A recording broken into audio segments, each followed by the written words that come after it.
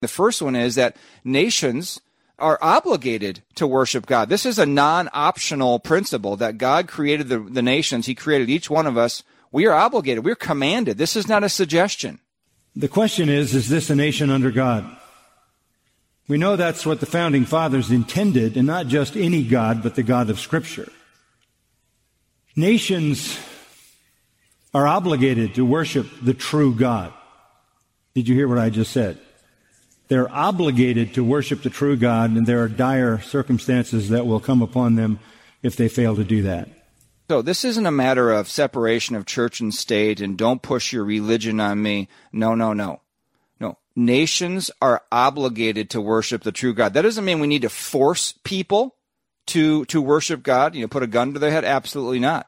God gives us a measure of free will, of course, a test of faith, whether we're going to worship him or not. But the nation itself, the leadership of the nation needs to acknowledge and worship God, and his word and his commands need to be the main threads that run through the laws and policies of a society. Because this is why we're created. John MacArthur goes on to say that we're created to worship God. That's the point. Whatever you do in life, you're created to worship God. You are a worshiper. You're either going to worship God or you're going to worship a false god or something else, money, position, power, whatever. But one of the things that particularly interested Ryle was the relationship between the church and the state. He recognized the foundational truth that all people and all nations are called to worship the true God. That is not an option.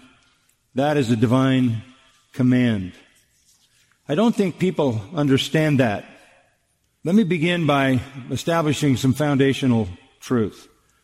Number one, man was created by God in the image of God for the glory of God.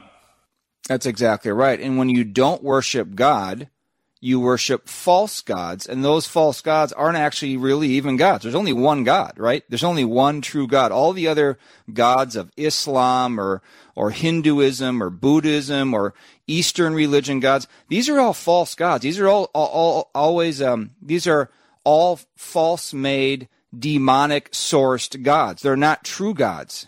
God said, "There's no God besides me."